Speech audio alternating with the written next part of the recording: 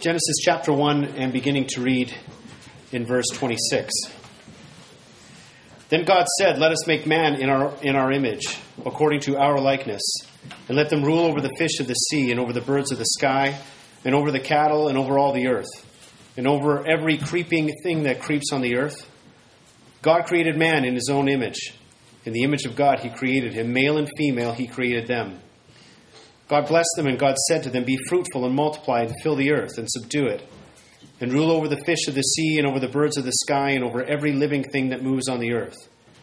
Then God said, "Behold, I have given you every plant yielding seed that is on the surface of the earth, and every tree that has fruit yielding seed, it shall be food for you. And to every beast of the earth, and to every bird of the sky, and to everything that moves on the earth, which has life, I have given every green plant for food." And it was so. God saw that all that he had made, and behold, it was very good. And there was evening, and there was morning, the sixth day. Let's pray. Lord, we are grateful that every time your word is spoken, you have something to say. And it's not because I have anything to say, but it's because your word does. And so I pray this morning, as I pray every week, that you would help me to get out of the way, and that the people of this church would understand you and your word better. But more than just increasing in knowledge and understanding of you, I pray, Lord, that it would impact our life, because your word is meant for that, to transform our character, and so that we can be lights to this world who so desperately needs you. And so, Lord, we pray and we ask that your word now would do its work in our lives as we submit to it in Jesus' name. Amen. You can be seated.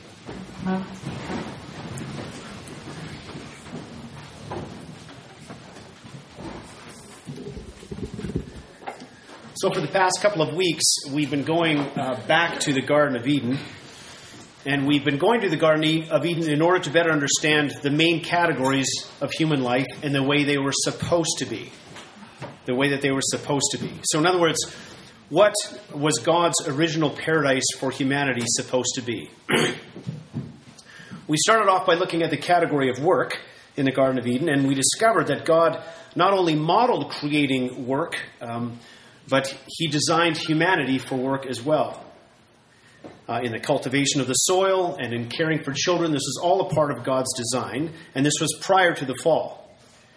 Therefore, work is to be understood as a part of God's paradise for humanity, and I happen to believe that we are all going to work in heaven as well.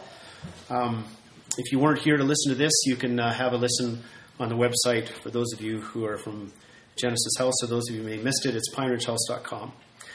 But this morning we're going to shift gears into another main category in the Garden of Eden before the fall, and that's what God's intended relationship with humanity looked like.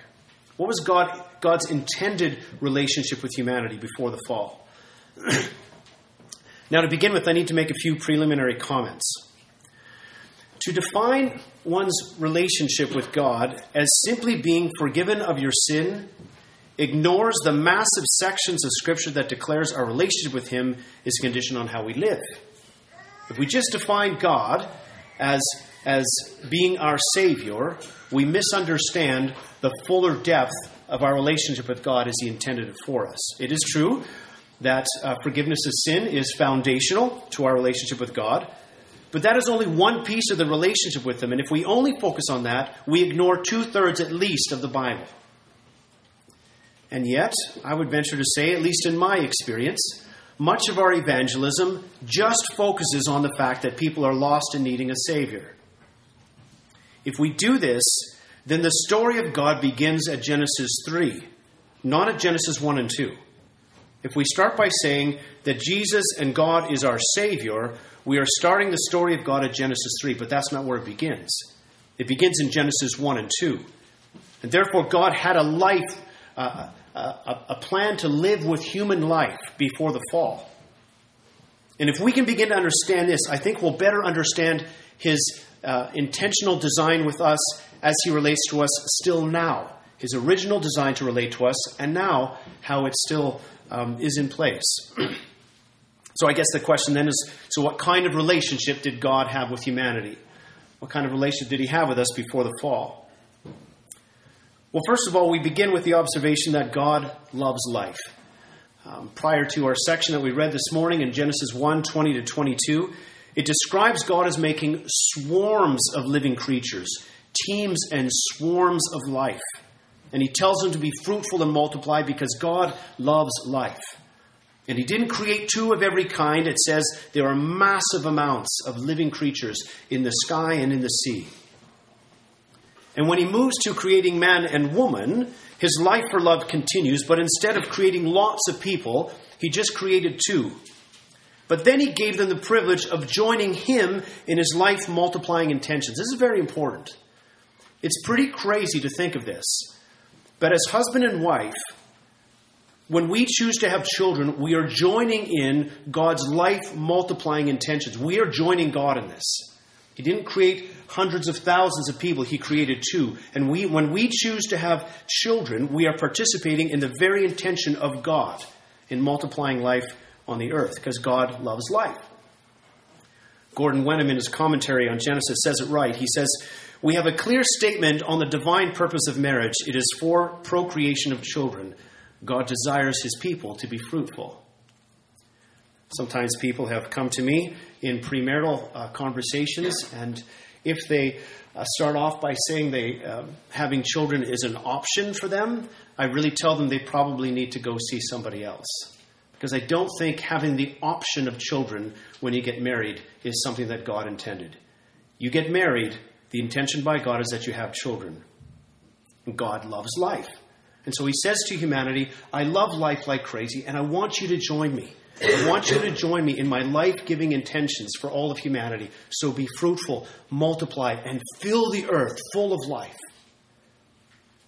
Now, of critical importance when he created humanity is that human life is more important than plant and animal life. So we pick it up here in verse 26. It says, let us make man in our image. He didn't make plants and animals in the image of God. It says, let us make man in our image. Then again in verse 27, God created man in his own image. In the image of God, he created him. Human life is very different from plant and animal life and is more important to God. So what is it to be created in the image of God? I don't know. I don't know because the text doesn't tell us. It doesn't tell us what the image of God is, but I will give you my hunch. I believe it has to do with the ability to relate to God. Man can enter into a personal relationship with God. We can speak with him and we can make covenants with him. Now, whether this has to do with the image of God or not, clearly that ability is given to human life. We have this unique ability to enter into a relationship with God.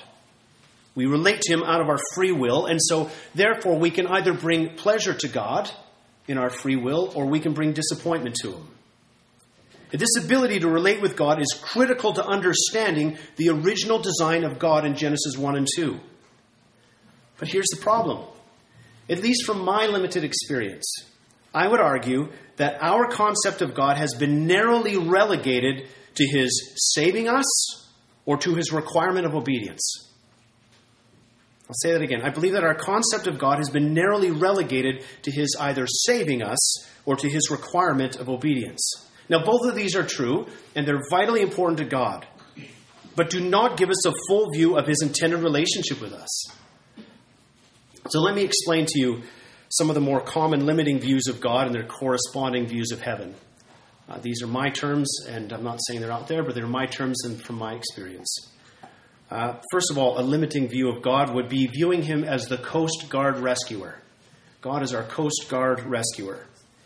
In this view, God is our Savior only. Your boat, it's in the middle of the ocean, and you're going down. And in absolute desperation, you radio for help because your boat is now sinking. The Coast Guard responds with incredible speed, and as you're helplessly drowning, a man pulls you out of the water, places you in the rescue basket, and hauls you to safety into the helicopter. And once you're on safe ground, you're invited to attend a large party where all who have been saved can now come together and thank the rescuer. Now, although the party is scheduled to last for days or years, if you know where I'm going with this, you have no reason to hang around the party because it's just to thank the rescuer and you soon leave. The problem with this view of God is that there's no real relationship. It's limited to the saving rescue of God to forgiving of your sin. Once saved, you thank the rescuer, but soon afterwards you carry on with life. all three, now, I should say this. It's not true that you aren't thankful. I'm not suggesting that. But you have no reason to hang around with the rescuer because there is no relationship apart from the rescue. All three of my daughters are swim instructors, and they are also lifeguards. And I was asking Cassidy this last week if she's... All three are what? No, they're all three of my eldest ones. Sorry. See, you're not supposed to talk. I'm speaking. Yes, Jenna is here, and she's on her pathway. My three eldest daughters, they're all swim instructors, and they're all lifeguards. And I asked Cassidy if she's ever done water rescue. And she has.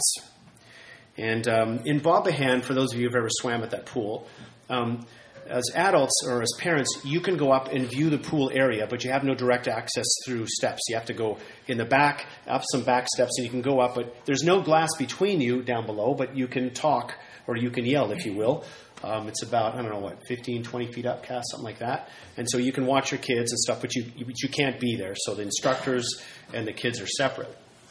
And as Cassidy was instructing this one day, one of the children, not in her class, but in another class, had moved away from the side and was now drowning. And they were silently drowning because when you're under 6 inches, 8 inches, a foot of water, you can't say anything. But some of the women up top were noticing this, and they were yelling. And if you've been in a pool where there's instruction going on, it is nothing but loud noise going all over the place. So the women are yelling. The instructor can't hear. Cassidy happens to hear, and she runs over, and she grabs this, was it a little girl, Cass? Grabs this little girl and brings her up out of the water to safety. And, of course, the daughter's quite scared, etc. And as the story goes, Cassidy goes back to her class and continues to teach. And so does this other instructor who ends up getting a little bit reprimanded, as you can imagine, afterwards. But the child's okay. But after the water rescue, if you will, Cassidy had no relationship with the kid. Was she the rescuer? Was she the savior? Of course. I asked Cassidy if she knew the kid's name. She didn't know the kid's name because she was only there to rescue the child. The child did not have a pre-existing relationship with Cassidy, nor did the child believe that they had to have a relationship with him now, because Cassidy was just simply the rescuer. That's it. After the rescue is over, that's it. There is no relationship. Now, it can start there at the rescue. It could start there, but the rescue in and of itself is not the means of relationship, or it's not a relationship in and of itself. This is why defining God as our Savior only is not an accurate picture of God's desired relationship with humanity. The people who view God this way have a wrong understanding of God, or have, I should say, a limited understanding of God, and therefore will have a limited understanding of heaven. A party for God as just the rescuer, you will thank Him, but then what? Then what? When Christians tell me that they are really not looking forward to heaven that much, it's because I believe they have this limited view of God. If He's just their rescuer, what am I looking forward to in heaven? I'm not really looking forward to being with Him, but I'm going to thank Him like crazy. But after you thank Him for a while, it gets boring. And when speaking of heaven, they rarely talk about being reunited with God. They talk about other things. They talk about being reunited with who? Loved ones who have died, who they have relationship with. They're not talking about the relationship with God they can't wait to be with for all eternity. They're talking about the relationship with people who have died, their mom or their dad or their husband or wife, because they're looking forward to a relationship in heaven. But they've misunderstood that is primary God's understanding, and what He wants us to be in His life, or rather our life with Him, is to be in relationship with Him. Now, of course we're going to be reunited with our loved ones in heaven, but this pales in meeting Jesus and being with Him forever. And over in the New Testament, this is how it describes heaven. Yes, there'll be streets of gold, but it often describes as being with Jesus. 1 Thessalonians 4, when we're going to meet Jesus in the clouds, and thus we will be with the Lord forever. We will be with Him forever. These kinds of people maybe only talk about streets of gold, and of course those are going to be there too. Just like there was in lush gardens in the Garden of Eden, but it pales in the relationship that we are going to have, an unhindered relationship with Jesus for all eternity. But people will think of heaven this way if they currently have a limited view of God as their Coast Guard rescuer.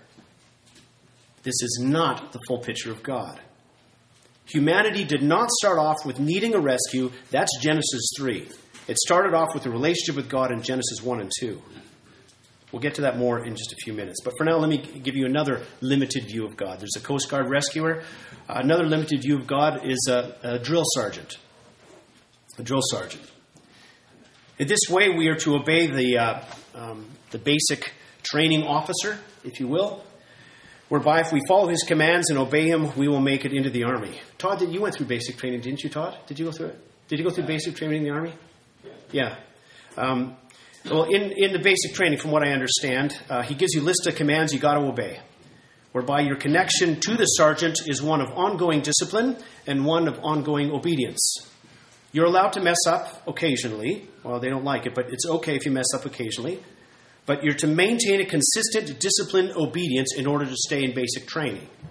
Now, if you obey, if you make it, you get through the Army. If not, you get into the Army. If not, you get hucked out of basic training. You have a type of a fear for the officer, but you're also hoping for a reward from him. A reward of actually entering into the Army. But you fear him as well. Incidentally, this is the common view of the Muslim God. Common view of the Muslim God. You obey the commands God's given you, but it's about, did I obey enough? Did I do enough right things? And then God lets you in. But it's not about being in a relationship with God afterwards. Now, if you make it through basic training, you have proven to be disciplined and you've proven to be obedient. And as such, you get a reward. A basic training graduation ribbon? What do you get? Something. You get something. No ribbon. Trophy, there you go. But you made it. You're now in the Army. You made it.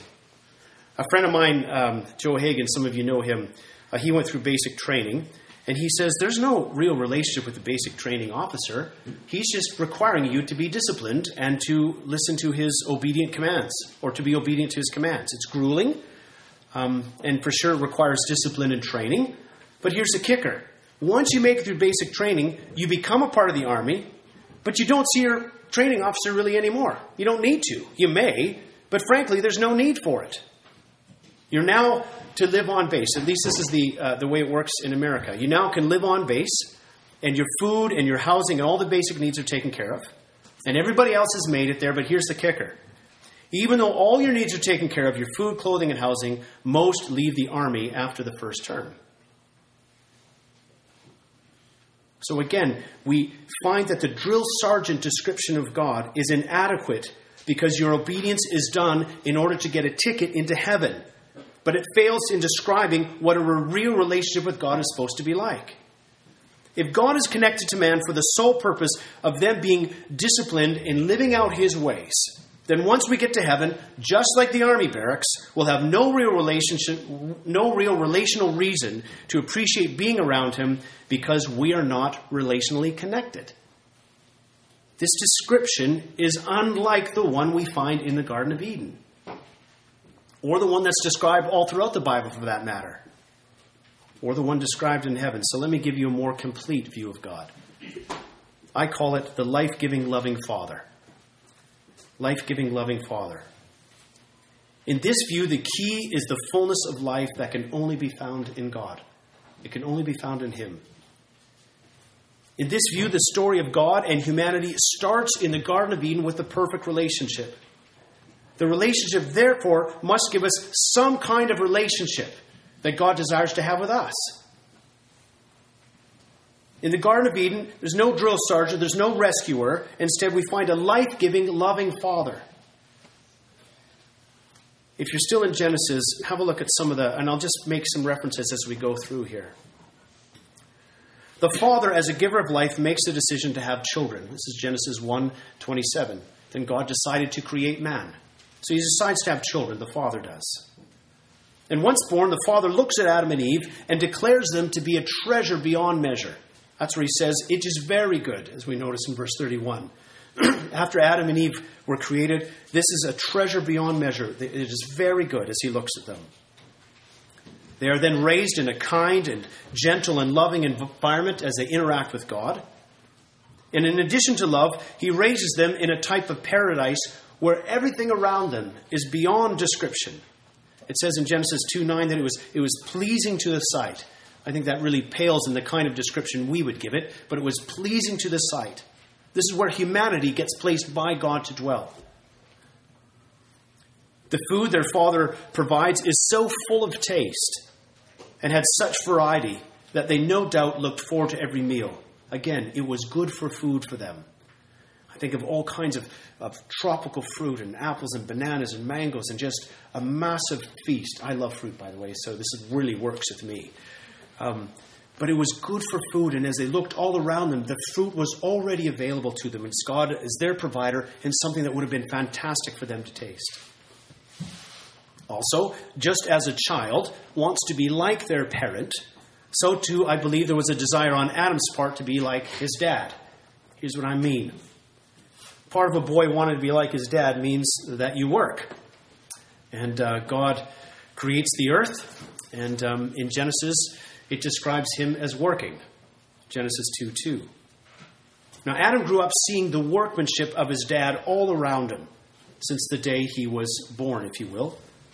And my hunch is that Adam may have wondered how he might be able to be like his dad and contribute in work.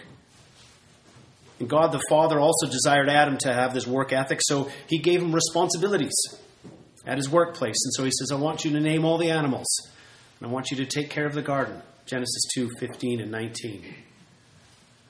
And the Father then is described as watching Adam as he names all the animals. He's not criticizing him. He's not second-guessing him, but he delights in all the names he gives them. 2:19. Imagine the God of the universe being there with Adam and saying, Adam, these are great names. I love them all. As you have named them, Adam, so they will be. In a very real way, God was saying, great job, son. It's what the approval of all children look for. They look for the approval of mom and dad. Not because their parents are drill sergeants, but because they long for their love and they long for their approval. This is really describing God as being close to Adam. Now, part of the time God spent with Adam was within the context of giving him important instructions for life on how to live life to the fullest. And of course, Genesis 2:16 and 17, you can eat of any tree in the garden, but do not eat of the tree of the knowledge of good and evil. Now, I picture something like where after a good meal and a hard day at work, where your mom or your dad sits you on your knee, or you sit together and they want to talk to you about life. This is the way I see God. Adam's obedience to these instructions was partly motivated out of fear of punishment. That is true. And of dying. True. But more so, I believe it was motivated out of fear of losing that relationship. Here, Adam needed to trust God that his instructions for his life were taking his best interests in mind. He had to trust God for that. In Deuteronomy 10:13, it's a great verse. It says, all of these instructions I'm giving you to Israel this day is for your own good. The instructions that God was giving Adam and Eve was not to make their life difficult. It was for their own good. Now, I'm going to skip the part about losing favor with God in Genesis 3, because we know that quite well. However, once we have repented and we've received forgiveness, what is it like to now be in a relationship with God? Not like a rescuer or a drill sergeant only, but one that gives glimpses of a relationship, the kind of relationship Adam initially had with God, one as being a father, as we find him in Genesis 1 and 2. That's why it says when Jesus comes to the earth in John 1:4, it says, in him was life. Now, does that include salvation? Of course it does. But then Jesus says, I came that they might have life and have it abundantly. He's not talking about just being saved, but ongoing life now with a life-giving, loving Father. And while we are on this earth, we get to taste that. We get to taste it. But in heaven, we get the fullness of it. In heaven, we get the fullness of a relationship with God. Listen to some of these descriptions. 1 Thessalonians 4:17. We will be with the Lord forever. Colossians 3:4. When Christ, who is our life, is revealed, we will be with him in glory. Philippians 1:23. Paul says, having the desire to be to depart and to be with the Lord is very much better. They're not talking about streets of gold. They're not talking about reuniting with loved ones. They're talking about being with God. That is a definition of heaven. And if you understand him simply as a rescuer or as a drill sergeant, you'll be looking for other things in heaven. You won't be looking for God himself. But if you understand him as a life-giving, loving Father, you'll be looking forward to being with God. You see, within all of us, there is a desire to be loved. Every human being desires to be loved. We all desire to be liked. But only God can fulfill that perfectly. Why? Because God is described as love. He himself is described as love. 1 John 4:8.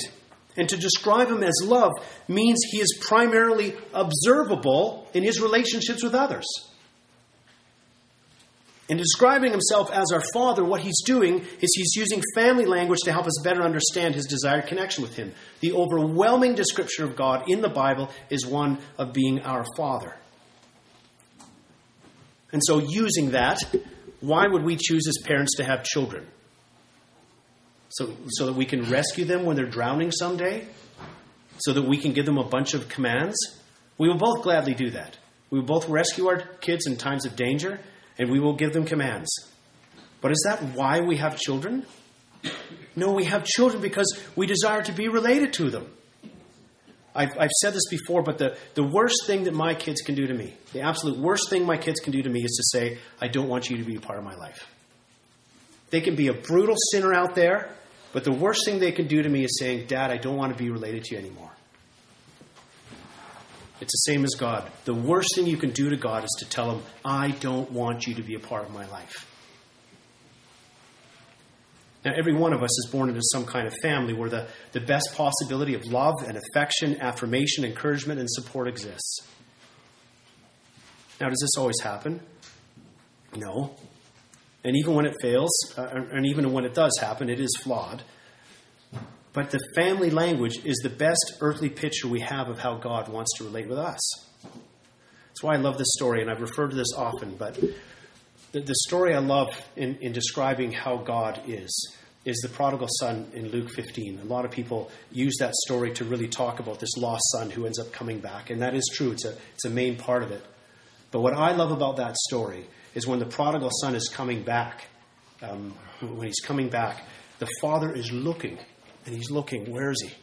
Is he coming? And he sees him, and he runs out, and he meets him, and he grabs him and embraces him. And after he gives him a hug, he doesn't say, now go over there and go party. He says, now we're going to have a feast. You are here with me, now we're going to have a feast. And it says there that he desired to be merry and to dance with his son who has returned. That's the picture of God the Father. He can't wait to be with us. And when we get to glory, it's not going to be, you guys are part of this choir over here and over there, so now all start singing praises. He's going to grab us and wrap his arms around us and say, now you're here. That's the way it's described in Revelation chapter 21. God will be among his people. He will be with us, celebrating with us, the God of the universe who is described as love. And defined, therefore, in relationships with other people. When we get to glory, he's going to be defined by how he relates with us as a perfectly loving God who never makes mistakes in his love towards us. And inside of us, if we're to be honest, the number one longing we have is to be liked, is to be loved. And only God can fulfill that. But it will be fulfilled in glory, like you've never had it felt before. His loving God who's going to meet us at the end of the driveway of heaven, if you will, and wrap his arms around us and says, welcome, you're here. You're here. That's why it describes God over and over as us being with him in glory. Yes, there's going to be streets of gold. Yes, there was lush gardens in the Garden of Eden. But it pales in comparison of what it's going to be like to be with the Lord. Now, I should say this. The Garden of Eden is limited in helping us understand his original design of being with humanity. Here's why it's limited. Because largely God didn't know what humanity was going to do. He was giving them the option of loving him or not. Those of us that go to heaven, we've already chosen to love him. So it's going to be a kind of relationship with God that is going to be it'll far surpass anything we see in the Garden of Eden. Because we've already made the choice to be with him. But God is the one who gives his immeasurable love to us 1 John 4:8. One who looks to us as his absolute treasure. One who cannot wait to be with you in glory. And if you've gotten a hold of this view of God, you've gotten a hold of the God of the Bible. And once you have him, you've got everything. You don't need anything else. Now, I've spoken long enough. And I am interested to hear maybe some thoughts or comments, but I have a few lessons. I understand Andrew does this as well at the end of the sermon. I have a few lessons that I hope you wouldn't miss, some of the key points from the sermon, and hopefully we can have a discussion around this.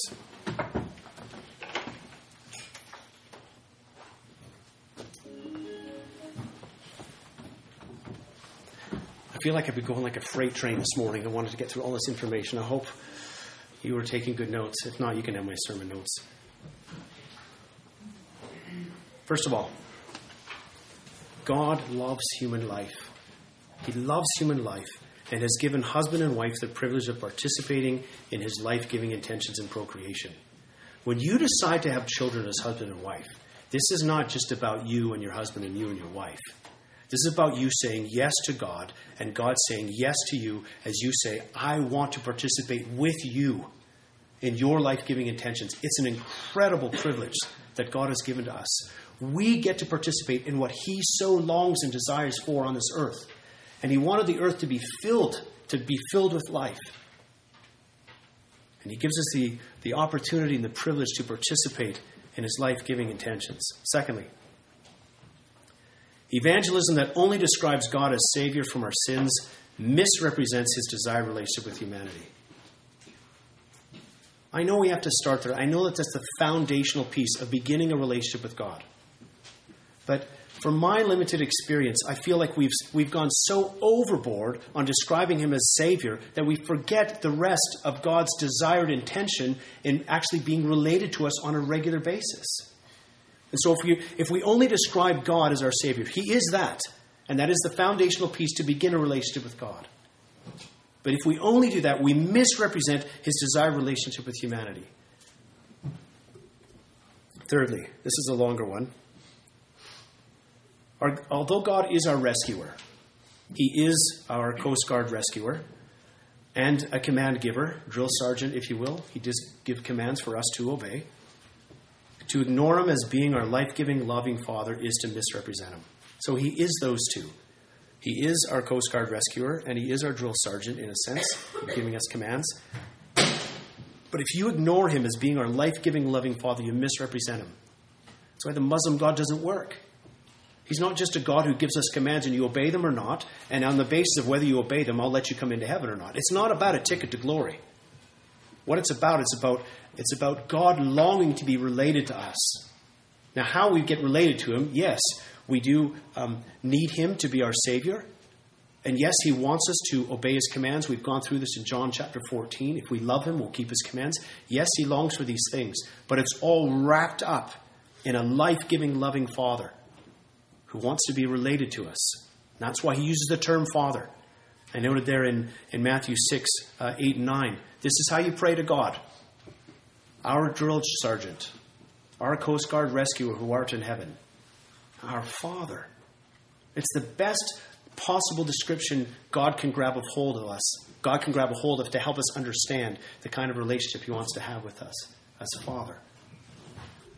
And then finally, although heaven is the ultimate picture of beauty, it is more fully described as being with God in perfect relationship. All those verses in there, I've referred to all of them already. But it's over and over. Heaven's described as being with him. I can't wait for that. I can't wait for that. I'm not longing for heaven to see the streets of gold. I'm longing to be with Jesus in an unhindered relationship. I get to be with him. I've said this before. If it's just about streets of gold, it's like having a free pass at Disneyland with nobody being there. You'll have fun for a while, but if nobody's there, it's no fun anymore. Of course, God wants these fringe benefits like he did in the paradise of the Garden of Eden. But more than anything, he wants to be related to us. And we want to be related to him. We want to be related to a perfectly loving God who is perfect in his love. And a lot of us with apprehension at times we go, and as we're related with people, we don't know how they're going to respond. Even husband and wife sometimes. We don't know how they're going to respond, so we go sometimes in with a little bit of fear and trepidation. That doesn't exist with God. Fully abandoned. As we fully abandon and let him know who we are. And God says, I love you. I so long to be with you. It's time to begin the party. It's time to celebrate. And I'm not going to be watching off in the bleachers. I'm going to be with you, celebrating with you, and we're going to dance together. That's the picture of God. Now, you might think that I've been overly hard on the notion of God being a Savior. I didn't mean to be overly hard on it, because if God is not our Savior, you don't have a relationship with him. What I'm trying to be hard on is that being the primary or even the only real description we give of God. That's not. If that's the case, then let's start at Genesis 3. No, that's not what he wants. Let's start at Genesis 3 and let's not get to heaven. Let's not get to these other definitions of what it's like to be in heaven. Let's not talk about when Paul says, I desire to be departed to be with the Lord. Let's not talk about those things, because it must be just about him saving us. It's way more than that. And we get to have a taste of it while we're here on the earth. And part of that taste, I think, is helpful when we look at the Garden of Eden. All right. I'm interested to hear what you're thinking. Your thoughts or your comments.